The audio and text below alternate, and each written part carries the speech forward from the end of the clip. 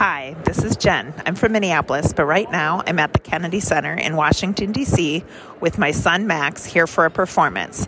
We've been here all weekend sightseeing for his 13th birthday. This podcast was recorded at 2:04 p.m. on Wednesday, April 13th. Things may have changed by the time you hear this. Here's the show. I love the Kennedy Center. You got some great views from there. Yeah, absolutely. You might still be able to peek a cherry blossom or two. I think they're still hanging around for a little bit longer. Okay. Hey there, it's the NPR Politics Podcast. I'm Susan Davis. I cover Congress. I'm Kelsey Snell. I also cover Congress. And I'm Domenico Montanaro, senior political editor and correspondent. And today we're going to take a look at the top Senate races across the country. This year, 21 seats are up for re-election that are currently held by Republicans, compared to 14 for Democrats. And only a handful of these are truly competitive races. Democrats, as you should all know by now if you're listening to this podcast, control the Senate, but with a very narrow 50-50 majority. So control of the Senate next year is very much in play. We're going to get into some of the top races that are going to decide that majority, but I think we need to start by talking about sort of some of the fundamental rules of midterm elections. And Domenico, to me, probably the most critical thing to know about midterms is that it has a lot to do with which party is in control of the White House. Yeah, and this isn't just trivial historical, knowledge. The fact is, in Senate races, the president's party in their first midterm since 1950 has lost an average of about 2 seats. And that would mean that Republicans would take control in this 50-50 Senate. And that's because it's just easier to fire up your base when you're out of power because that base is angry with the president. And right now, the country's not all that happy with the president. Yeah, I mean, the national landscape really has shifted for President Biden and for Democrats. Presidential approval ratings are probably the most important thing when it comes to midterm elections. And, President Biden's approval rating, which nationally was in the 50s in the first, 6-7 months of his presidency, has really declined nationally. And it's even worse in Senate swing states because these are places that were close in the presidential election that Biden won. But any kind of light breeze in the direction of Republicans can tip the balance fairly easily. When you say that, I'm thinking about places like Arizona, and I'm thinking about Georgia. I'm thinking about places that, were barely going to be possible for Democrats in a really good year. Yeah, those were, 2 of the closest states, obviously, of the presidential election. So let's just look at the top tier of races. There's only half a dozen states, really, where the Senate control is going to be decided. Democrats have 2 targets in Pennsylvania and Wisconsin, and Republicans have 4 that they're really looking at: Georgia, Nevada, Arizona, New Hampshire. Surprise, surprise, those are all states that we talk about in presidential elections, and they're the top 6 states of this Senate midterm election.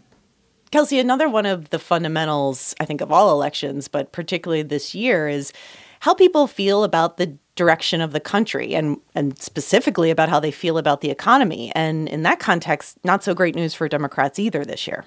Yeah, and that's something we have seen happen in poll after poll, if I'm correct, Domenico, is that we're seeing people feel really not great about the economy in general, and in particular, they worry about their personal economy. And that's the thing that starts to, get Democrats worried in this cycle, because if people are worried about the economy as it applies to their own pocketbook, the way that they experience the world, it means that those people are probably going to blame the party in power for that scenario, regardless of the fact that many economists and political scholars will argue about how much a president can do about some levers of the economy. When it comes to particularly inflation, there's a lot of blame going around for President Biden. Yeah, and the White House actually would argue that this narrative about the economy is unfair because they think the fundamentals of the economy are pretty strong when you consider unemployment being almost at full employment. The GDP growth has been as high as it's been. But what do people notice? They drive down the street, they see that 6-foot-tall sign that shows them what gas prices are. Right. I really doubt most people could tell you what the price of bacon is, even though it's increased substantially over the past year or so. I think you might have just offended some bacon eaters out there, Domenico. But the thing is I bet people could tell you they're spending more each week. They can look at their bank account and be like, well, wow, I spent like $100 more on groceries this month than I would have in the past. I planned these things and it's really not working out for me. Domenico, I'm curious for your thoughts on this because on the House side, I think Republicans feel really confident that they are in a very good position to take the majority. And I think Democrats feel really pessimistic.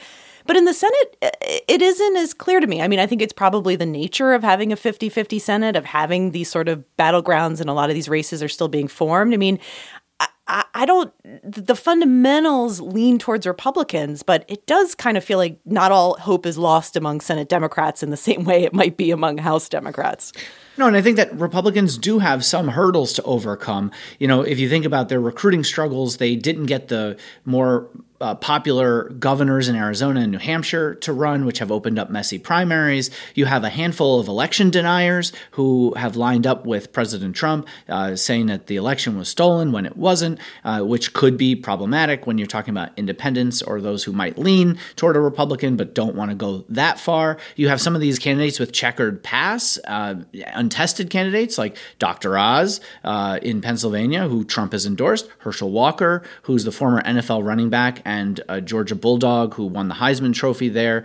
He's had ex-girlfriends and an ex-wife who've accused him of domestic abuse. He has checkered financial history. So there's a lot of things going on here that could wind up not breaking the dam as much as Republicans would want. Now, they'll say, Republicans, that if you look specifically at a state like Wisconsin, where Ron Johnson is running, that they think is the linchpin state. And if they can pick off, let's say, 2 of the 4 states that they're targeting in Georgia, Nevada in particular, and Arizona and New Hampshire, and then maybe have Ron Johnson hold in Wisconsin, then there's their path. So there's lots of different paths. They think in a wave year, some of these untested candidates with checkered past can be, pushed over the finish line. Yeah.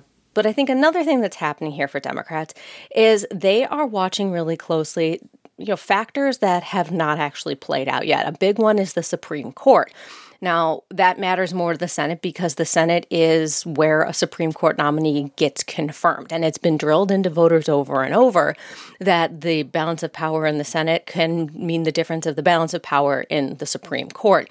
And when it comes to the possibility of some aging justices possibly not making it through another administration, or the possibility that the Supreme Court could make a decision about Roe versus Wade in the next several months, those are all like giant bombshell-sized things that could shake up Senate races in a way that would be deeply unpredictable. I also think we need to caution here that a lot of these races are unsettled. I mean, we're barely gotten through primary season, so it's hard to be too analytical of races where we don't actually even know what the November ballot's going to look like yet.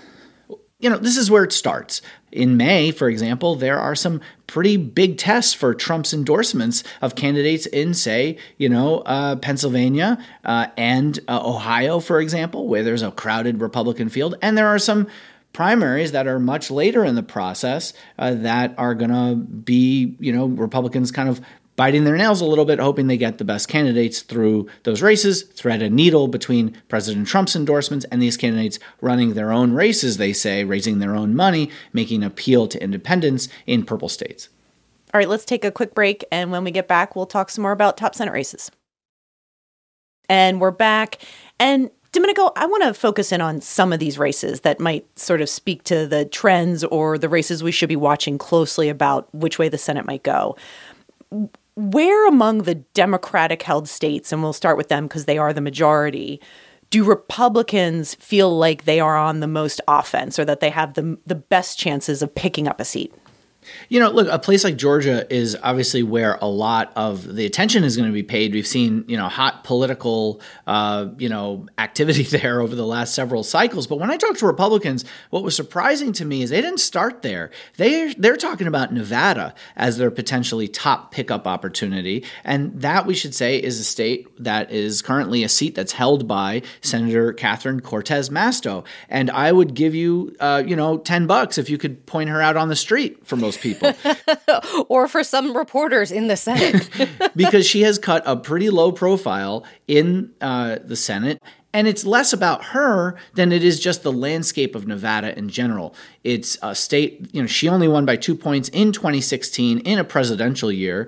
Biden himself only won by 2 points in 2020. And this is an off year. Democrats have to really be concerned about being able to turn out Latinos and Asian American voters who are really key, now become a real key portion of the Democratic base, particularly in Clark County, where Las Vegas is, where 2/3 of the vote comes from. Another notable thing about Nevada, because it's a state where elections are always won or lost between like 1 and 3 percentage points for things like president and senator, is it also has a really interesting demographic mix-up. You know, they have a lot of Latino voters, a significant Asian population there that can be really critical. And those are two demographics that have actually, we've seen some shifting towards Republicans in recent public polling. So I think Republicans also see an opportunity there because of the sort of voter makeup of the state. Definitely. And, when they point to who they think is their best candidate privately, they talk about Adam Laxalt, who's the former attorney general in the state. But Laxalt himself, when we talk about, these candidates who potentially might have some problems winning over independent voters, he's somebody who lost the governor's race in 2018. So he hasn't cut like a great statewide profile, even though that was in a midterm year against former President Trump, of course. But he's also somebody who's jumped strongly on board the Trump train, and has been a chief election denier, claiming that the, fraud, overturned the state election in Nevada, which is really interesting for a guy like him because, number one, not only is that not true, but he's the son of a former senator, Pete Domenici. He's the grandson of a former governor of Nevada. So he's pretty darn establishment, if you think about it. Pretty darn establishment, yeah. And yet, there's a lot of these guys who are trying to walk this line and appear very Trumpy. Kelsey, the president has already had many struggles trying to get an agenda through a Congress controlled by Democrats. If Democrats lose either the House and or the Senate, it seems like there's going to be a lot of challenges for this White House. And one I think of when it comes to the Senate is if they win a majority there, it's going to be a very different kind of Republican coming into the Senate. If Republicans are winning in places like Pennsylvania and Ohio and North Carolina, where we're seeing Republicans much more partisan than the Republican senators they're replacing.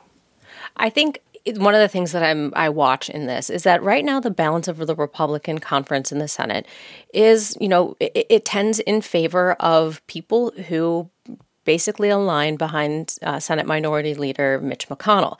He has a power over that conference in a way to kind of unify them around messaging that you could see completely dissolve if that balance of support shifts. Now, many people may know this, but it's not like former President Trump really likes Mitch McConnell. He has said some pretty... Really? Safe to say. And so if these very Trump-loyal Republicans come into the Senate, you could see a lot more of power shifting over to the people who have decided to completely defy McConnell on messaging and on approach so far. I'm thinking of people like Ted Cruz and Mike Lee and Tom Cotton and even Josh Hawley. People who think that the Republican Party should be behaving very differently than, say, Mitch McConnell does. And that means things like investigating Hunter Biden. That means things like basically going after culture wars issues that Congress has no ability to legislate on, but they can take up a whole lot of floor time arguing about, and basically trying to undermine anything that Biden has set up policy-wise so far. So there is a lot that could change if Republicans take over the Senate. Thank you both for what is one of our inaugural conversations about the fight for the Senate this year. Yeah, voting's getting started soon. All right.